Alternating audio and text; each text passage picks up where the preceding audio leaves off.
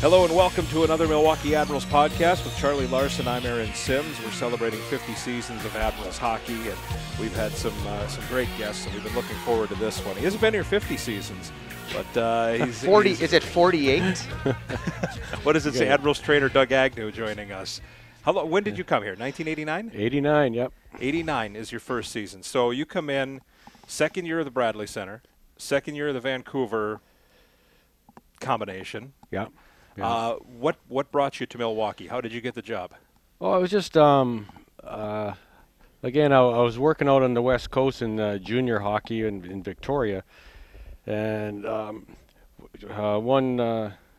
1989 we had an exhibition game scheduled for the Pacific Coliseum where the Vancouver Canucks played. We were kind of the afternoon billing, and then the Canucks are going to play an exhibition game that night. So I had called over to their trainer and asked if I could, hang around after our game and, learn some pointers from the NHL trainer, and Larry Ashley was his name.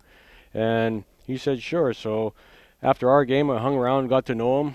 A couple of weeks later, he gives me a call and says, we have a new coach coming into Milwaukee, our American League or IHL affiliate team, and we kind of expected him to bring a trainer with him, but he didn't, and we need a guy. So would you be interested? And I said, sure. He says, okay, let me bounce this around. I'll have somebody give you a call tonight. So I went off to, training camp with the junior team. About 8 o'clock that night, I'm sitting at home. My phone rings. You're single at this time? No, I'm married. Married, okay. Yeah. Kids? I just got married. No. No kids yet? No, I just got married in '88, so this is a year in. And so I answer the phone, and the other line, it says, hello, Doug? I said, yeah. It says, this is Pat Quinn calling. Did you think it was a buddy? Distinguished voice, and I knew it was him. My eyes probably popped out of my head, and it was pretty exciting. Start sweating, oh, right? Yeah. And that was it? Yeah, so they... That's crazy. Yeah, we arranged an interview, and they, it was amazing. They, for a young guy like I was back then, they said, well, we're going to fly into Vancouver for an interview, and I went down to the Inner Harbor in Victoria. I flew in a helicopter from Victoria over to Vancouver and met with Pat Quinn and Brian Burke. Had a half-hour lunch and an interview, and they said, well, the job's yours. That's amazing, isn't wow. it? That quick a time just because you decided to stick around for an extra couple hours. Yep. Yeah, that's amazing. And then I said, great, thank you, and I flew back to Victoria, and I promptly asked when I told her the news, well, what do you get paid? I says, I have no idea. But you figured it out. Yeah, I mean, it was a step up, and you weren't going to pass up an opportunity.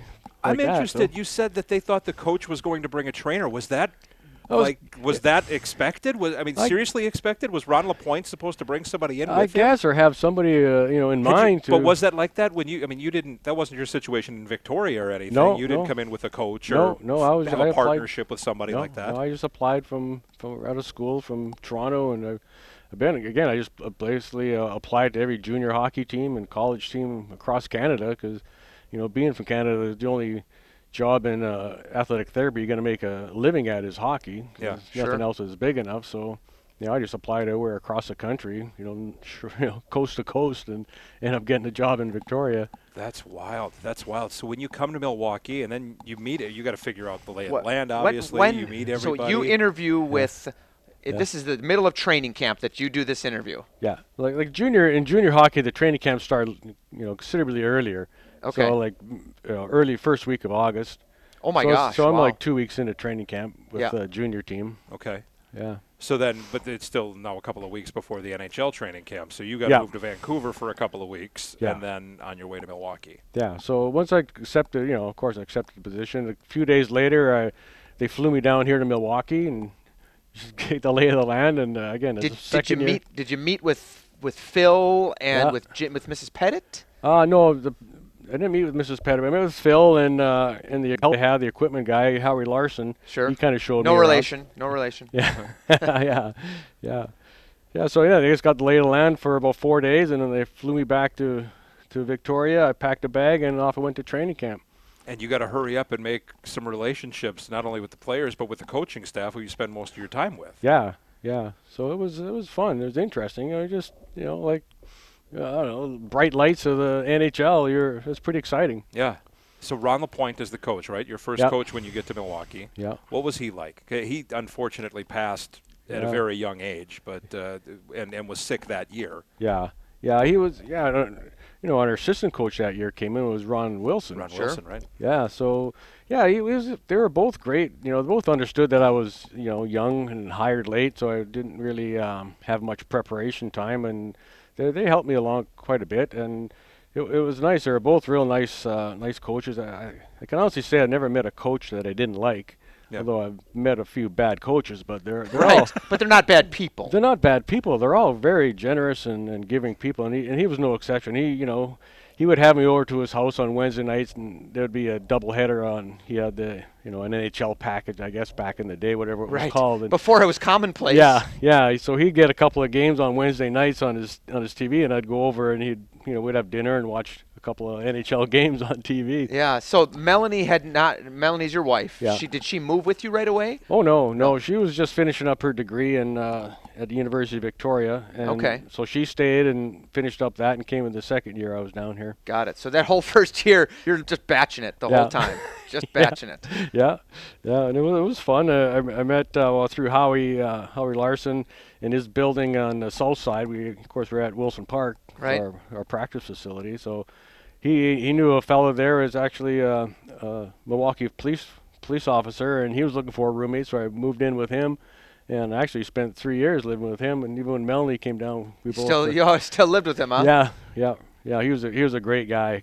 Helped me a lot learn the ways of the city and Sure. Where to go, where not to go. Yeah, where not exactly. Well, Right. what a big help that you have. Yeah. Were you just hired as the athletic trainer because you had equipment duties Right. as well? Was Yeah. that right off the bat? Things are completely different now, right, than Yeah. it was back then. Yeah, you were full service, Yeah, everything. it was pretty much full service. That was kind of one of the attractive parts of my resume. I guess I could do both jobs, and I did do both jobs for the first 7-8 years I was here. Oof. Yeah, It would be long. It was, it was a different time though. The players were different.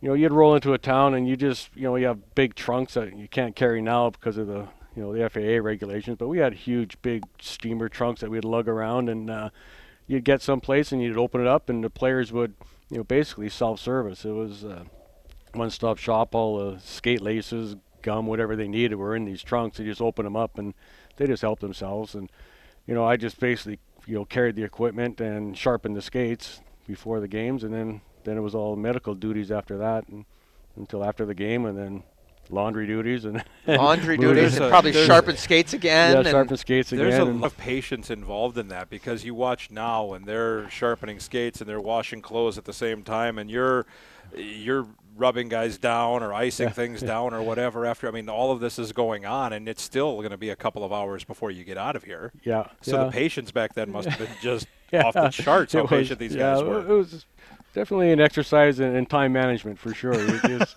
you set timers up, and the wash is done. You go put it in the dryer, go back to what you're doing, and everything just revolves around a clock or a timer, and you try and get out of there as quick as you can. But I was telling some people before we walked in here to do this that we hear stories and we know the coaches the last 15, 20 years, but we never hear much because it was such a bang, bang, bang. It was Rick Lee for 1 year. Then you were with Ron LaPointe and Ron Wilson for 1 year.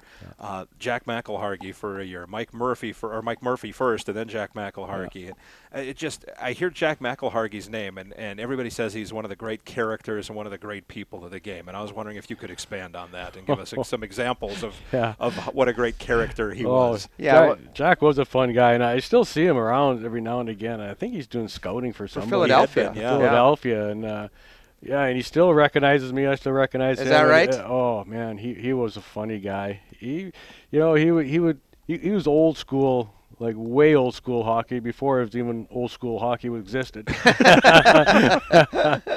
Yeah, I would come in some days on the days off and make sure things are getting set up for practice on Mondays or Tuesdays, and he'd be sitting there looking at his, the big VCR with the VHS tapes. He's plunked in there looking at game tapes. He's got a 12-pack of beer in a cooler beside his chair. He's got a garbage can that's full of empties, and he's watching hockey and working on tape and stuff. I said, "Oh my God, Jack!" Old time. He was so funny. He was prepared, but he was just a character, just fun to be around. Was he I mean, when you say old school, you think about like no nonsense, right? What I think right? Yeah, and but not really. Now you have what they call a player's coach, but it sounds like he might have been like a player's coach, right? Like he's fun, like he's just fun. He's quirky. He's weird. What was he a player's coach or did players? Definitely. Yeah, he wasn't. He was hard because back then in those days, the size of the players, it was all a very physical game. Like the hooking, the clutching, the grabbing, the fighting was a big part of the game, and you expected guys to play like that and play hard-nosed hockey and physical and and he would yell at guys for not doing it because that's what mostly he's there to develop guys into that role. And Vancouver had a real tough teams back then too. Ever? Yeah, and they're in a tough division. They're playing Calgary and Edmonton. They're these rivalries are just full of huge players and mean guys. And if they weren't ready to go up there and play that way, it's going to look bad on him. So he was hard on the guys in that regard. But he loved his fun and he made jokes and in his meetings and stuff. He was always a comical guy and he understood the fun. There's time to have fun and a time to work hard and a time to be physical and drop the gloves if you have to. And and he expected that every night, and if they didn't get it, then he would get a little owly. That's when he was two of those guys. Gino wasn't here very long. Gino Odjick wasn't here very long, but he was certainly a tough guy. But Sean Antosky was a first-round pick who was here for a couple of seasons, and he was good for 350 penalty minutes a year. Did he have a screw loop? At least one. Yeah, he was a. He was a beauty. I mean, I still see the video of him going across the back of the penalty box up there. To fight Steve Martinson. Who went on to become the coach of our affiliate in Rockford. Oh, that's so funny. 15 years ago. 15 years ago when we were at affiliate with an IHL team. Yeah.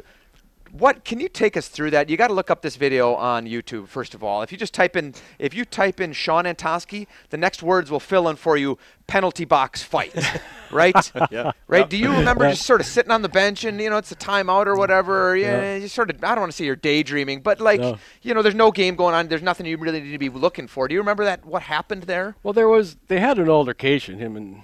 Right, they fought. They pushed and shoved. They went in there, and again, it gets all heated. Everybody's, they're still fired up, and Marty was a customer too. Customer yeah. Too. It wasn't their first altercation. I mean, there was kind of right. There's 10 teams in the IHL. You play teams 9 times, right? 10 times. So I think what actually happened, and what Sean told me later was Martinson threw a glove across and hit him. Threw a water bottle. A water bottle. It was a water bottle. You can see it on this video. Yeah.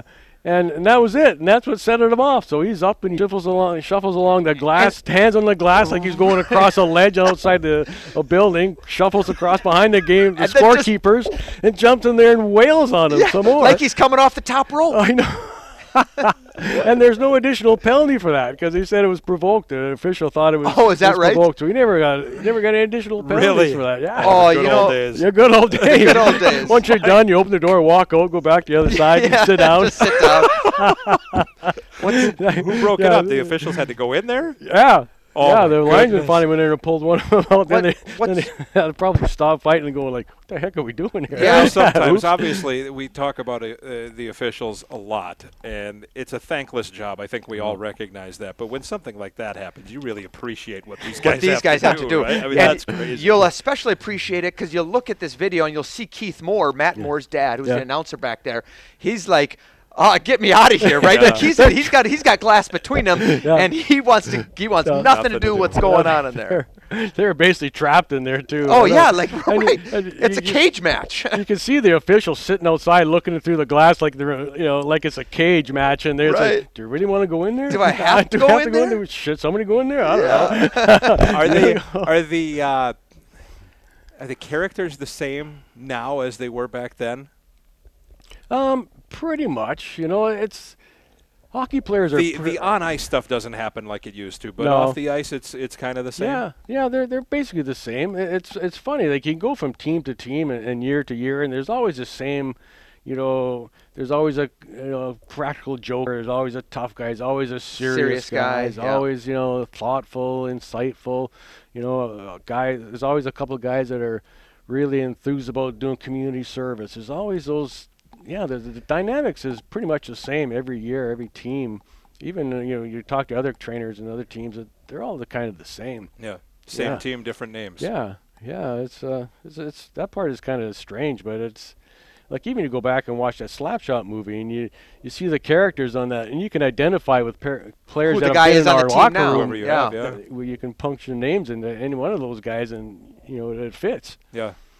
Another character that we had here, goalie, was Mark LaForest. Oh, trees. He odd duck, right? He does the post game interview with a beer and a cigarette, No. right? Oh, he was a fun guy too. But where did he lived in a he'd sleep in a van, right? Yeah, he sleep. Well, again, there were times back in the early '90s when you'd have practice, and then everybody would go across the gyms on Howard for lunch, and often dinner, and sometimes they're there at closing time. Yeah. And so there's many mornings I'd come to work in the morning and have to bang on the side of Trees' van and say, "Trees, time to get up." Okay. And, 5 minutes later, the coffee's on. He'll come struggling in and sit down and drink coffee. And, yeah, So he would just stay in the parking lot at Wilson Park. Yeah, sleep right outside the front doors there. Yeah. That's tremendous. Did he have a His van. Did he have a mattress in there? Yeah, it's like a camper van, conversion camperized van, conversion van, Conversion sure. van. Yeah. Satellite TV maybe? Oh, Nah, yeah. probably not. Yeah, big. Again, in his off-season antics, he'd just follow the Grateful Dead around. That was his off-season. There was no off-season training for him other than Is that right? yeah, just How many years did he play in Milwaukee? I should know this, but I don't. Do you remember? It was Three? 3 2 or years. 3. So he'd come back in the the next year, and you just hear, "Oh, you won't believe." What happened the here. Dead in Utica Saw the or Dead, right? something, yeah. We saw the Dead. We hopped on their tour bus, or whatever. I mean, Yeah. I can't imagine the stories that came out of his Oh, mouth. the things he's seen. Oh my, he was Yeah. right there. And you have a unique perspective because you're in the training room, and that's sort of that's the coffee the water cooler. Yeah. Yeah. That's the water cooler. So Oh, you yeah. go in there, and I can't imagine, like, a lot of the stories cannot be repeated on here. This is primarily a family show, but I can't imagine what you've heard just sitting in that training room, just being quiet, treating an arm, treating a leg, treating a groin, whatever. And you're probably hearing stories about felonies that are committed. Without a doubt. Oh my God! If there were cell phones back then, geez, we wouldn't have a team. They'd all be in prison, I bet, at least in court. Like, oh my! It was. It wasn't all they're doing either. I mean, they're people were just more carefree back. It was different. It was Yeah. a different time. Yeah, definitely a different time. Yeah, again, there wasn't a lot of, serious, concentrate on your game 24 hours a day. It was like you're at the rink for 2 hours, and then the other 22 hours you're on your own and go have some fun, and live the life of a, Of a 22-year-old professional athlete. professional athlete. Sure. Yeah, and they took full advantage of that. Why wouldn't they? I watch it now, and guys are weighing in, and guys are doing all of it. Was there any of that stuff going on? Did they have to weigh in so Vancouver could see that they were on track or anything like that? No, that's probably about as far as this game has changed. That's where it's changed the most is the off ice. We had The a monitoring of the off ice. we had Wilson Park. We had 2 old Fitron red bikes, and that was it. And they hardly got you. There was It was covered punishment, dust. right? You got on there if you were late or something like that. Yeah, the warm up. Pre-ice warm-up consists of having a coffee and some guys a cigarette and put their gear on and off they'd go. And after the game, 20 minutes, 25 minutes after the game, Place is dead. yeah, everybody's gone. Yeah. Everybody's gone. Did guys smoke in the locker room? No, they would have to go out somewhere under the stands usually. And Yeah. Under the stands. Yeah, Not even smoke out. outside. You just Yeah, go under the under the stands. It's stands, fine, Just yeah. away from the room. Yep. But it was again, it was just like I can remember times like Tony Herc was probably the quickest off the ice. Oh gosh. And he'd be, honest to God, in and out of the shower, sitting in his stall when the coaches came through, after the game, and 15 minutes after the final buzzer, he's walking out the door and looking at everybody. What are you guys doing? Let's go. He goes, there was no cool down, no Normatex, no cold tub bikes after the game, post game workouts, none of that. It was just gear off, shower, which gone. is crazy when you think of Herc. He's the smartest guy on the ice. Yeah. He's the one. He's probably playing the most minutes because he can play every role, and yet he's the first one out the door. Probably figured he did his work. I did my work on the ice. What do I got to do the work off the ice? Didn't need to get a rub down or anything like that. Just take off. Yeah, and some other guys would sit around and again back then, post game hydration, we had a cooler of beer in the middle of the room. Right. Some guys would sit there. Once the beer's gone, okay, now we can go home. Right. It's one of those type of things. Yeah, it was just a different era. It was fun. So it was fun. We go through 4 coaches in your first 4 years, and then the affiliation with Vancouver is done. Lloyd wants to be independent. Lloyd Pettit does, and so he brings Phil back to coach. Talk to us about what those independent years, those 4 or 5 years actually, of independent years. What were those years and did like? you have an option to move on with Vancouver, or did Milwaukee become home and you decided to stay? Well, it was. I did have the option. It was, I talked to as many people as I could, including, Larry Ashley, the trainer in Vancouver, and he basically told me that, he had no plans of retiring anytime soon, and there would be, there wasn't, that was before they even had assistant trainers up in NHL. It was just a one guy medical, 1 or 2 guys equipment. So he kind of just alluded that he wasn't moving anywhere soon, so we have a good opportunity to stay here. And Brian Burke, I had a conversation with him as well, and he said that Phil was very interested in keeping me on here, and it would be probably the, if he was in my shoes, he would stay on here because of the Pettits, and it was a great organization. And it was a bit of a decision, but basically came right down to is Canucks moved up to Hamilton, Ontario, right? Which nothing against Hamilton, Ontario, but I've been there, and Milwaukee is a far better place to be than Hamilton, Ontario. And it's actually closer to home, being in Milwaukee, not by a lot. It's still you're from British Columbia. Yeah. It's Yeah. Milwaukee just had a lot more to offer, for a young guy like myself back then, and just starting a family. Jesus is, and that's why I've probably been here so long. It is such a great community to be a part of, and even now I look at them coming towards the end of my career and think, geez, this is going to be hard to leave this place. It's right. It's a nice facility. It's a nice facility here. It's a nice city. It's a great community. I really enjoy being here. But back to the question about those early days of the independence. Yeah. Boy, that was a lot of fun. But we get to run our own program here. We had training camp. You got to run training camp. Yeah. So we're running training camp. We're bringing in 40. Well, the first year was just a debacle. I mean, is this the Russians' year? Yeah. So they're 94. Phil kept saying, we're going to bring in just 35 guys. That's it, 35 guys. And I said, okay, well, I'm young. My first year as independent, And are you doing this at Wilson Park or at the Bradley Center? Wilson Park. Wilson Park. Okay. So I think I'm ahead of the game. I order enough equipment and stuff for like 45 guys. Yeah. I figure we got to. Right. So he says 35 maybe brings 5 extras, and then you're still got 5 spares. Yeah. So I got a bunch of equipment, and we had some old stuff. So I could outfit probably about 50 guys. I was thinking safely. I thought that should do. Yeah. We had like 68 guys. 68 guys.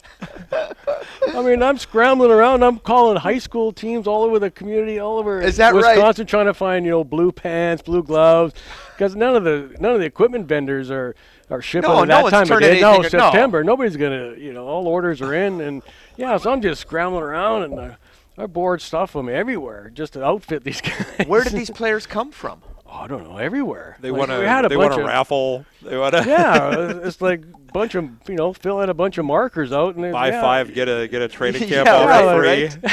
Right? Phil knew a lot of people, so a lot of people were calling him. Can you get my son? Can he come in and get a tryout? Oh, sure. So Phil, come on. Yeah. But you get out of that group. You get Stalenkov, right? Yeah. Galchenyuk, who was a good player, but I think was limited by injuries, wasn't he, in his career? Yeah. I mean, there were some players that came out of that group, out of Russia specifically. Yeah. Yeah, they were good. We had other, some of this, stalwarts of the organization, like Ken Painter, McNeil, Gino. Tom Lack, Steve Tuttle. Gino Cavallini came through there. Herc came through during the independent years. Yeah. Ken Sabern. Yeah. I mean, being independent allowed the Admirals to have guys there for multiple years, right? Now it's 2 or 3 and done. Mm-hmm. And with a veteran, it's 1 or 2 and done. Yeah. I hate to put you in this spot, but were those your favorite years maybe? Because it was all yourself and you guys had total control really when it came down to it, and there was an older group probably that understood the NHL and whatever else? Yeah, there were some guys that were coming down from the NHL that still want to keep playing. Sylvain Couturier. But Sly Couturier for sure. Yeah, you sit there and you watch now their kids are playing in the NHL, which is kind of fun. Yeah, right. But Galchenyuk's kid and Couturier's kid. Yeah. But it was fun because those guys actually came in there and Phil and the Mr. and Mrs. Pettit would encourage them to live here and be part of the community. To lay down roots, yeah. Yeah, so there's a lot of guys that stayed here all year round, and we had softball teams, and it was in the summer and the off season, it was fun. Like it was very much a family-oriented kind of environment, and everybody would bring their kids in whenever they wanted. It had open door policy in the locker room, and it was a lot of fun. Those teams were close, and it was a lot of fun to be a part of.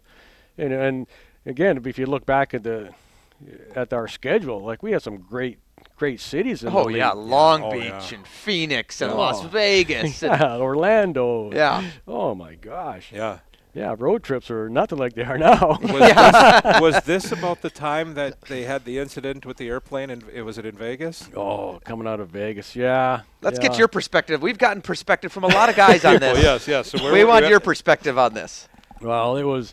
We know it's Steve Strunk's fault, right? Well... maybe not the whole thing. Not the whole thing. But yeah, really, when it all comes down to it, we had an afternoon game in Long Beach. And then we were on the red-eye flight, so the game's over at, 4 or 5 in the afternoon. Then we had our flight's not leaving until midnight out of LAX. So we stopped down at Manhattan Beach and down enjoyed yourselves. Excuse me. Yeah, and then and proceeded to have dinner and drinks until the bus picked us up at 10 o'clock, and we all went to the airport. Well, as we're flying up out of L.A., guys are rowdy as they always are. Yeah. Been drinking for a few hours. And mind you, this is on Midwest Express, Milwaukee's hometown airline. Yeah. So guys are being kind of goofy and, maybe a little disrespectful to the flight attendants, but, after a few drinks in the bars and, it was pretty raucous there at the beginning. But as soon as the flight takes off, I didn't know this was a thing, but Steve Strunk jumps up and pretends he's surfing. In the aisle. In the aisle, and hang 10, dude. Yeah, everybody's laughing. It was funny, and I didn't think much of it. Then, 10 minutes later, everybody's in their seats, and 15 minutes later, everybody's basically sound asleep. Yeah, right. Yeah, party's over, everybody's asleep.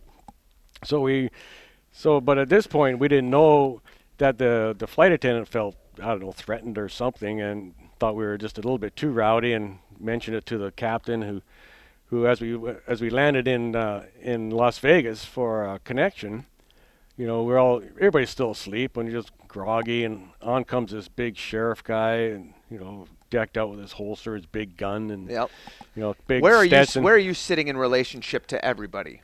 Are you at the front of the plane, or no? I'm about the middle, and most of the guys are behind me or a few seats back. We're kind of. Phil was way up at the front, so he didn't really understand what was going on back there. But this big sheriff comes down, and you see this guy. What do you think? Like, oh boy, someone's in trouble. Yeah, what's going on? This ought to be good. Yeah, so he comes in and he's to doing what he's supposed to do. He was pretty hard nosed at the beginning. I'm here to take him, and he points to Steve Strunk, and everybody's going, what? Well, we got now people starting to wake up, and. Anybody else want to make a deal of that? And I got 4 more sheriffs out in the jetway ready to come in here. You guys want to do some hockey? We'll do some hockey. And everybody's going, what? Yeah, what's going on? So they think Steve Strunk goes off, and they haul him out there, and then Phil gets off, goes out there too, and then a couple of the sheriffs are still mulling around back there, and guys are starting to say, "Hey, no, you can't take our guy." And now we're starting. Right. Now the courage is coming back, Yeah. from the beers, and He said, and somebody says, if you take him, you got to take us all. Yeah. Yeah. And Nice guess one. what? Yeah, guess what? Everybody off. Wow. That's exactly how it happened. So what did you do? You Well- got off. Well, I got off, and then I thought, well, geez, all our equipment's going on. They got, have nobody picking the stuff up there. And Right. yeah, so I. So do you have to plead a case, or? I plead a case, and I said, let me go back on. And so the funny thing is, so they let me go back on, and I see, Dick Langley was our travel guy at the Right. time. He's at the back of the plane, way at the very back. You can just see him, just the most disgusted look on his face, like, how did I ever get to be a part of this? And and so Doug, I see him I back mean- there, and I'm thinking, well, how are all these guys going to get home? And Dickie Langley his background is in accounting Yeah. at a bank, Yeah. right? So I don't even know how he joined the Admirals. But he's not a party guy. He's pretty no. serious. Yeah. And so I could see the look on his face yeah. being like, oh gosh. Yeah. So the plane starts backing up. Those are the stops to a halt. Everybody bounces back in their seats. Dick Langley, he's coming to the front of the plane. So he gets hauled off. Like you see him you're talking about a walk of shame. He's got to walk up the plane front of everybody. and get off. Who's this 50-year-old accountant that they're kicking off the plane? Yeah. Because he's responsible for Yeah, he's everybody Travel. else. He's responsible for travel. Yeah, so he had to find flights home for everybody else, and he did an admirable job. Like he got guys back. The flight with Midwest Express flew on. I think we got in at 7 in the morning. We had guys showing up at 7:45, 8 o'clock. Oh. I don't know what it cost, but it was we had guys coming in from all different airlines. You just scramble around and got everybody a Get flight any back. flight you can. And this was news. Like this was in papers. Big this time was, news this in was Milwaukee. A big deal. Yeah.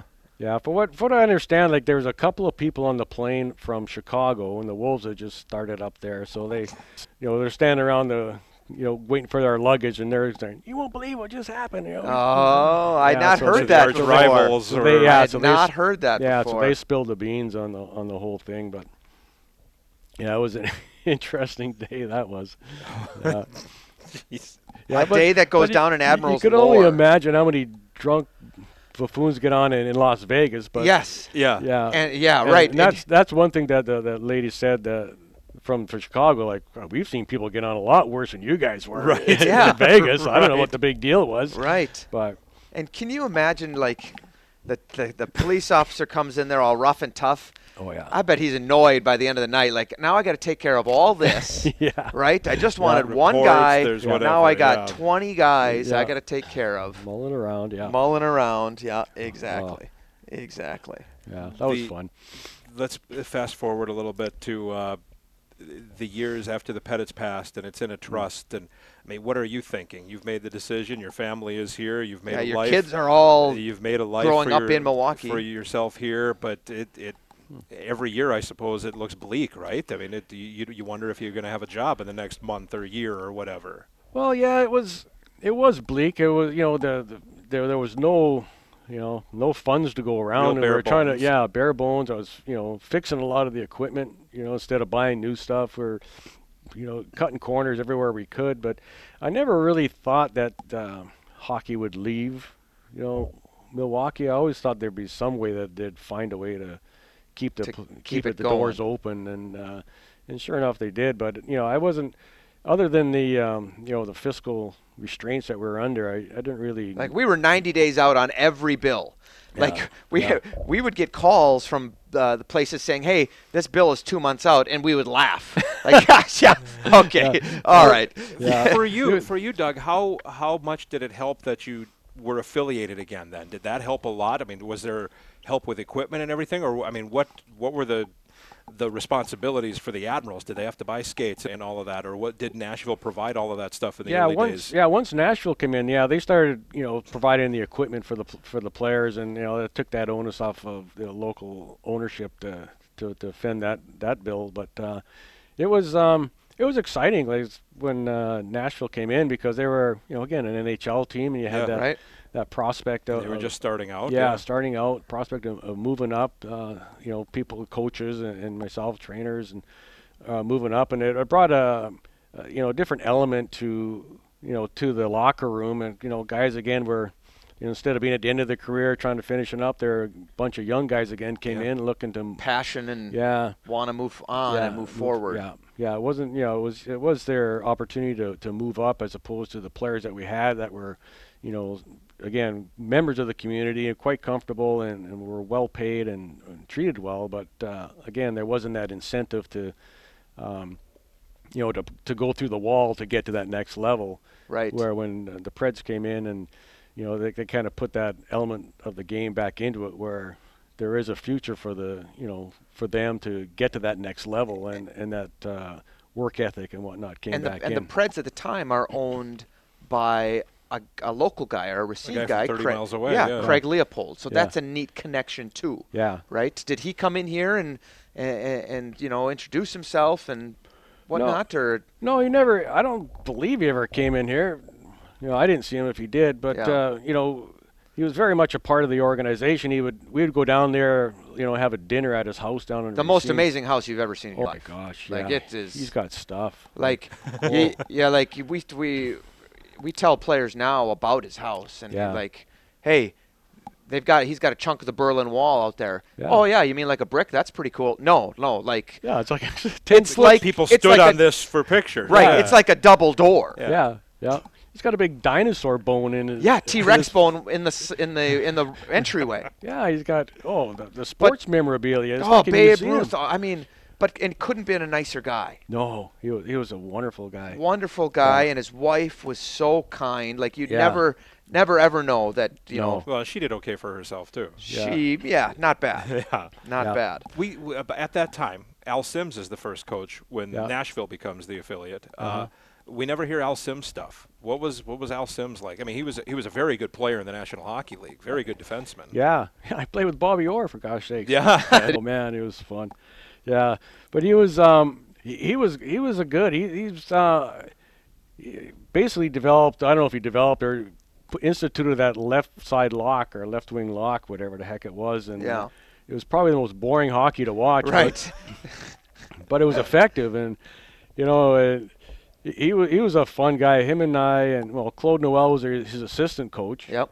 And Paul Biston was our equipment guy at the time, and we. After practice, again, the guys would leave. There wasn't a big emphasis on post-practice workouts and whatnot, so the players would leave, and the four of us would break out the ping pong table and play, Paul and myself against Claude and Al. And we'd have epic battles, epic battles for like an hour and a half, just sweating. We were just going back and forth. They were great matches, and I remember a few times I had to cut it close because my kids are coming home from school. I got to get home. Right. The kids guys, we'll play game 5, but it's only to 15. Yeah, because the kids are getting home from school. I got to get going. Wow. Oh yeah, epic. That was unbelievable. We had so much fun. Like Al again was a serious coach, but he liked to have his fun afterwards, and it was and Claude, Claude, he's just a great guy. Yes. Yeah.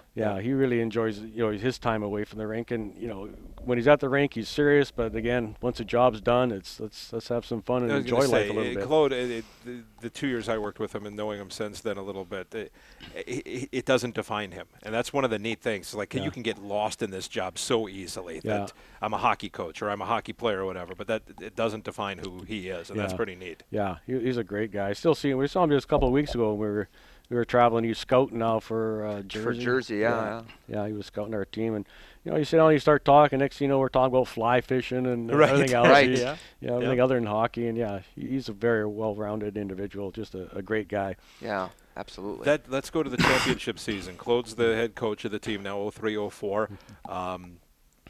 Your perspective on the playoffs that season, and when did you know that it was do you remember when you sort of thought to yourself, gosh, this is a special group, we're pretty good, we might have a chance to do something here?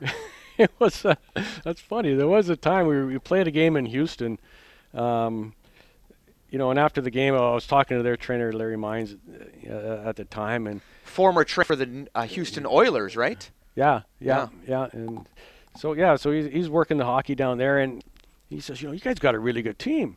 And I looked at Paul, and I says, "Do we?"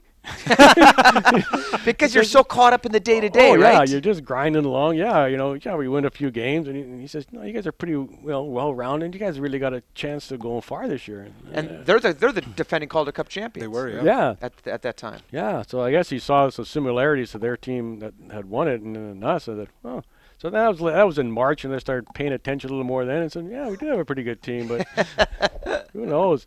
Yeah, you're caught up in other things like we had some characters on that team like the Upshaws, the Tutus, and crazy. But this guys. time it's the young guys. It's Yeah. not the older guys. It's the young guys who were the they're who were comfortable enough to be themselves. Yeah, Let's say. yeah, they were fun. Yeah, they were a fun bunch.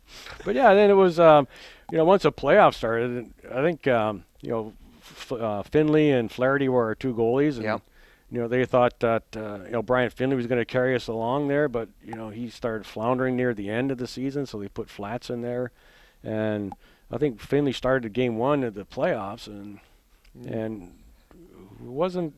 Flaherty started game one. Oh, did he? Yeah, and I think he started. We had to win, I think, our last game of the year to secure home ice. Oh. And it was close. It was a struggle. I think we beat Chicago 3-1 or 4-1 or something like that at the end of the year to secure home ice and the number one seed the whole way through. Yeah. But then we play Cincinnati in the first round and we go down 3-1. Yeah. And it's like, oh my gosh. Oh my gosh. Yeah. That was tough. Yeah. Tough. And then that's when I think Flats went in and kind of calmed everybody down. I remember there was a play we were playing Chicago in the second round, and Brad Tiley comes up behind their net and throws one right up the middle onto their stick, and it's in our net, and Tiles feels like just lowered and low, and you hear Flat skate around, comes to the bench and says, "That one kind of got away from you, eh, old timer?" and to see Brad Tiley just start to laugh and loosen him right up, and then we went on to kept going, but Flats was just that kind of a calming presence in the net for us, and we finally started hitting our stride and started to get going, and it just kept steamrolling from there. Yeah, 7-6-5-4. Yeah. In that series.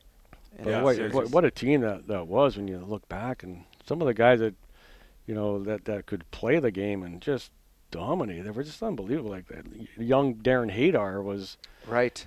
But we had Gamache and had the Upshaws, and oh boy. Well, Herkus is an all-timer. Matthew Darsh, right? Yeah. Matthew Darsh, Herkus, and Hadar led the team in scoring, 59 points. Yeah. What's interesting, Curtis Murphy, the defenseman of the year. Yeah. And Jay Henderson, who had won the Calder Cup 2 years before with Providence. Mm-hmm. The last year with Houston, and then won it with us. He won it 3 straight years. Yeah. Wow. He was a winner. 3 different teams. Not a guy that you look on the score sheet and did anything. No. But he was a winner. Yeah. Interesting. There's an Admiral's book that is just coming out right now, and I didn't know this, but in this book there's a story about Darren and about Claude, and Darren was not happy. Things are not going well, and Ray Shero said, and with Claude, they're sandpaper grit, just button heads. And basically that Ray Shero says to him, "Darren, I know you don't like it. I know things weren't working out here. Let's go 2 more weeks, and if it's still not good, I'll look for a trade for you." And I'd never heard this story before. I knew that, there was like, this and that, but every coach and, the players that have that. But I never know it got to that point. And those 2 weeks turned out to be, they went pretty well. And next thing you know, we're hitting our stride in February and March. Yeah. And we go on to win the Calder Cup, and Hadar, if it's not for Flaherty, Hadar's the playoff MVP that year. Yeah. But it's those things that, there's every championship team has those moments where it's like, okay, we can it's go left or right. Yeah. What way are we going to go? Yeah. And if you want to buy the Admiral's book, it's $25. You can buy it in the Admiral's store. There you go. Little plug. Yeah. Little plug. I didn't know Dougie, I'll give you yours for $22.50. Yeah, good discount. Yeah. So when you win the championship, what is that like? Oh, it was on the ice Did in you Pennsylvania.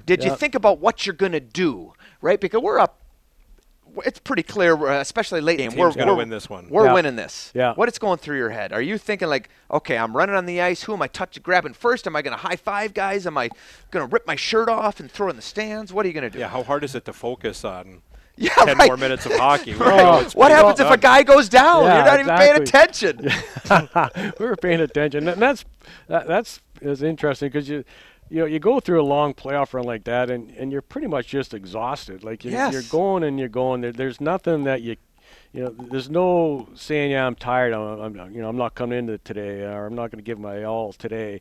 So your nose is to the grindstone the whole 6 weeks you're going through this, and down as that clock was ticking down, and you're going just like, oh my God, we made it. This is, yeah, we made it. The finish line. Yeah, and it was exciting, but your closest comrades on the bench, Paul and the coaches, and you shake their hands, give them a hug, a few tears of joy, and then the players are out there jumping around. Last thing you want to do is go out there and jump around with 20 guys with razor blades on their feet. Exactly. Mike Farrell was a humongous guy. Although he was hurt in the finals, but or Ray Schultz, right? Like big guy on skates in pads. Yeah. You don't need to be dealing with that. On the bottom of the pile. Yeah. So you kind of wait for that to disperse, and then you go a few hugs, and then you go into the locker room, and geez, what a mess that makes. Oh my. You just, you're walking around in a quarter-inch of beer and champagne on the floor. Right. You never know what someone's dousing you this way. You turn around, someone's dousing you that way. Yeah. Does it burn? Yeah. It did burn the eyes. Oh, sure. Yeah. So the goggles that they wear out now is a good idea. But again, your job's not done, because now you got to pick up all that right. booze-soaked equipment and stuff it in a bag and somehow get it all back to Milwaukee. I was going to say, because you have to spend the night. There's no flight back right away. No, we had a party at a. Do you have to? Do you have to wash the? Do you have to go to the Wilkes-Barre laundry room and say, "Hey guys, can we use your washers tonight?" Or no, or you just packed it up? We packed it all up. Get out of here. Oh. Let's just go. Yeah, we had to. I distinctly remember a representative from the Hall of Fame. Isaac Westgate was the guy's name. Come into our locker room afterwards and say, okay, hey, I'd like to Wade Flaherty's stick, Darren Haydar's jersey, and something else. It was 3 things. Yeah. And because we're taking it back to the Hall of Fame, and I'm like, I remember surveying it, thinking to myself, how am I supposed to find this stuff, right? Like, it's just junk everywhere. Like, have a champagne or something, right? Yeah, let it go. We'll send it to you when we get home. Yeah. Yeah, no, it's... Yeah, again, that's part of it. Like, a job is still to be done. You had to get all that stuff back, and I think on the way back, they put the stuff in the equipment truck, and they had to fly. We fly out of Newark or somewhere. We flew out of Newark, yeah. Yeah, and halfway to Newark, the truck gets a flat tire. Oh, was that right? Yeah, I never knew this. No, so we had to. So Paul calls me back, and he calls me on the bus and says, "Well, the truck broke down. We're mile marker, whatever it was." It says, okay, we'll pull over in the bus and we'll throw all the gear from the truck into the bus, and that's what we did. Side of the highway, we're chucking a bunch of hungover hockey players, and that's crazy. We're unloading this equipment truck, and we're throwing it into the bottom of the bus, and it's the way to celebrate, huh? I had no idea. Yeah, no idea, because then the front office staff, we drove back a 15-passenger van to meet you guys at the airport, pull in almost exactly the same time as you guys flew in, and there was a lot of fans there. A lot of people. A lot of fans for the lowest attendance that the Admirals have had lowest average attendance that the Admirals ever had since Wilson Park year. Mm-hmm. And to have that many people at the airport, that was awesome. That was really neat. Yeah, that was amazing. Surprising. Yeah, and I remember. Smitty had the trophy, and he was carrying it over his head. He hugged that trophy like it was a teddy bear, close to him for like 2 weeks. I don't think he ever put that thing down. The Alex Ovechkin, right? Of that year.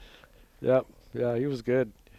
Yeah, geez, fun year. And then 2 years later, we go 3 years with basically that same nucleus of players. Yeah. Greg Clausen, Upshaw, Scotty Upshaw, Finley was there, Darren Haydar, Simone Gamache, I already say him. Yeah. Finley.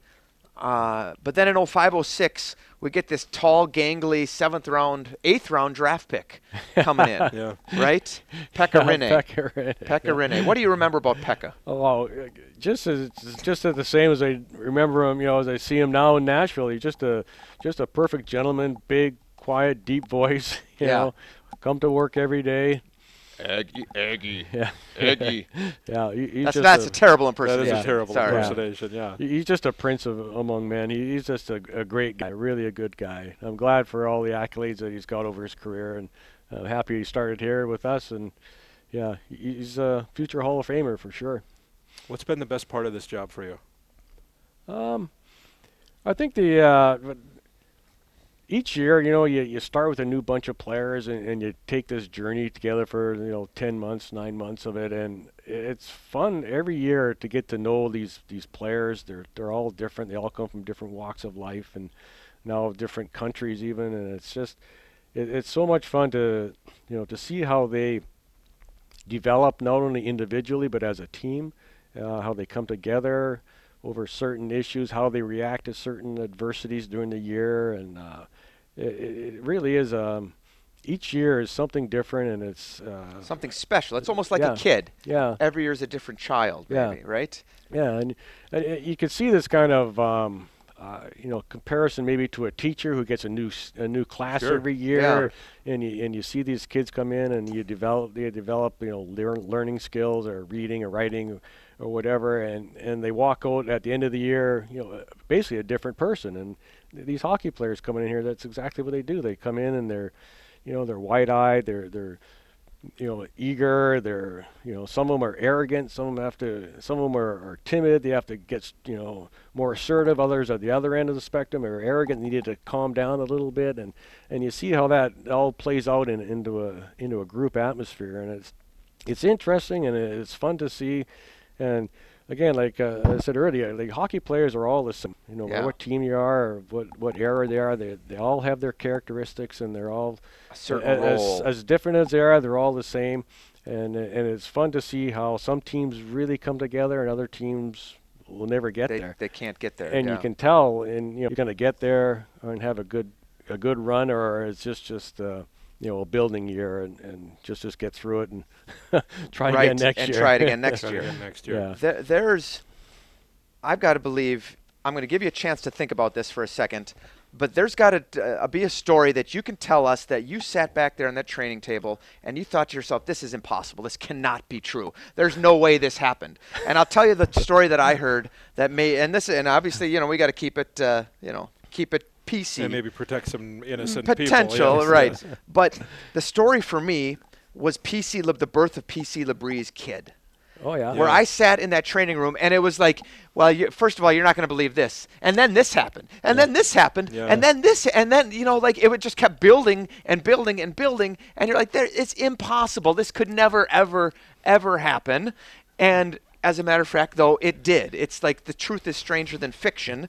And I want to hear something that you can think of, and maybe it's not a story you heard. Maybe it actually happened, to you when we're on the road, and some guy hits you with you run into an old classmate that you hadn't. I don't know. That's sort of lame, but is there something? There's got to be a few stories like that. And of course I'm putting you on the spot, right? Yeah. Should have told you about this beforehand. Well, No, the one that comes to mind for me is the one in Houston when the Finns got arrested. Oh. And about that. walking out of a Super Bowl party, and they had a couple of pops, but they weren't drinking in public. But Houston is zero tolerance, Right. especially on a Sunday in the South, and they got taken down. And poor Yanni Lyonen was so green that year. He was so naive and so wide-eyed on everything, and now he has to spend the night in jail. And I felt for him. And because he was the least American of the group, right? Yeah, That was- and when Fordo tells us the story, he tells it because they came out with no laces in their Yeah, they had to shoes take the because it's a shoelaces out. suicide risk, right? Yeah, they had to take the shoelaces. Had to take the laces out of the shoes. You imagine, they could barely speak the language. Oh. These street Finns, and Timo Laxo. oh, they're right? probably talking to the police officer who arrested him. And just that language is such a a vicious kind of Yeah, right. language. You could be telling them a lullaby, and it sounds like they're screaming at them. So off they went. Oh, that was so funny. And the funny thing is, we didn't have bail money, so the Super Bowl Super pool, Bowl. like Dave Yes, Randolph this won is- the this Super is- Bowl pool, and he had to buck up his money to pay post bail. You had to get him out. Oh. But but they got it taken care of. And then we end up in Texas, in Austin, and Dave has stripes on their jerseys. Oh, yeah. For practice. They put jail stripes on their jerseys. Jail stripes on their practice jerseys. Oh, those guys went out there was so funny. Yeah, it's one of those things that you really could have, it could have went either way. You could have really laughed at it. Yeah. Or it could have been it could have been just a real black eye. Yeah. a disaster. Yeah, that was. Oh yeah, what a day that was. Poor Fordo had to call up. Ian Herbers. Ian Herbers. Yeah. Ian, we got a bit of a problem here. Oh, the bus didn't show up? No, the bus is here. The problem is 3 guys are. Got to make a detour, though. Yeah. Detour. He sat outside the police station for like a couple hours before they posted bail and stuff. Boy, that was. Yeah, I worked a lot of Sudoku puzzles on that day. Is that right? Oh, yeah. A lot of Sudokus waiting for that thing to go down. Indeed. Wow, that was fun. I don't know. I can't think of a thing, Charlie. We'll have a follow-up. We're going to do the follow-up. We will. But I remember there was one day we came into, San Diego. We followed the Dead.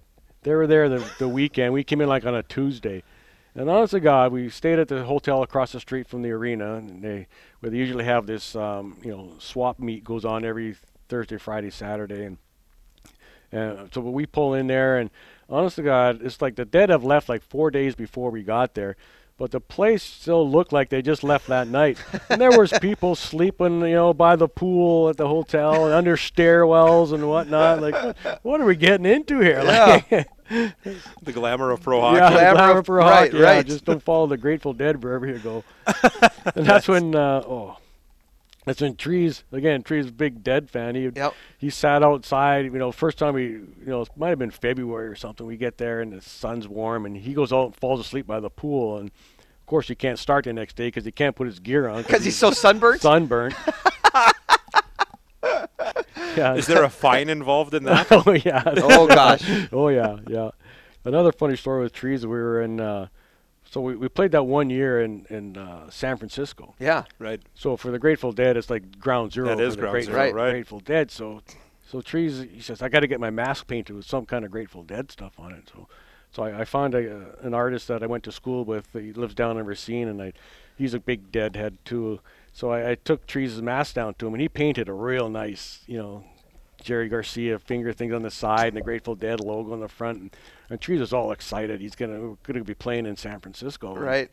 And that. So the morning skate of the game, he goes out there and he goes down to cover a puck, and some guy skates by and hits him in the side of the head, and wrenches his neck. Yeah. Neck strain. So he can't play. He can't play.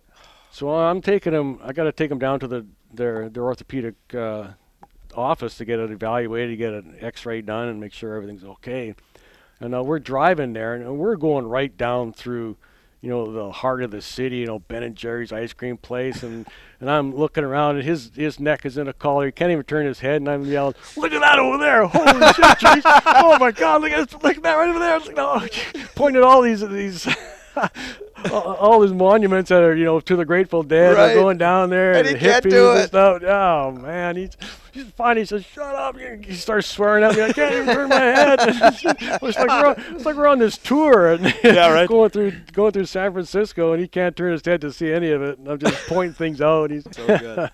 That's so good. Leave it at that, unless you have anything else, Charlie. I mean, I got probably 75 other questions, but we've kept them long enough. We've kept him a while. Oh no, yes. This is fun, guys. Yes. Appreciate it. Well, okay, I got a couple. I'll go with a couple more questions. Yeah. Like you, you look up when you come into the locker room, you see the road to Nashville goes through Milwaukee, and we've got a lot of all those names up there, and we've already talked about Pekka Rinne, the most successful former Admiral to ever play the game. At least that was developed here, right? When you think back over your time, who are the guys that you think of, like, you looked out there and you're like, wow, that guy, he's going places. You could just tell that he's better because he's bigger, he's faster, he's smarter than everybody else out there. Oh, that probably, Shea Weber was definitely in that category. Same team. Yeah, he would, Coach would talk to him pre-game, post-game talks. He'd have a little notebook. He would write down some of the points that the coach was saying. And is that right? Follow that. Yeah, he was. he was very dedicated to his craft. You knew he wasn't going to be here long, just being as big as he was and as smart as he was and devoted as he was. And as hard of a slap shot as he had. Yeah. Boy, he was. Yeah, he had how many ankles he broke in front of the net. I mean, there's a reason that every single player on our team has to wear shot blockers now, right? Yeah. It's Shea Weber. Yeah. Right? Broke some guy's foot, someone's foot in Nashville. Yeah. Yeah. I don't know whose foot that was. I don't recall either. Yeah. But it's Boy. somebody. Yeah, he was a cut above. You knew that he was going to go far. It's tough. Like Phil Forsberg put some time in here. Yep.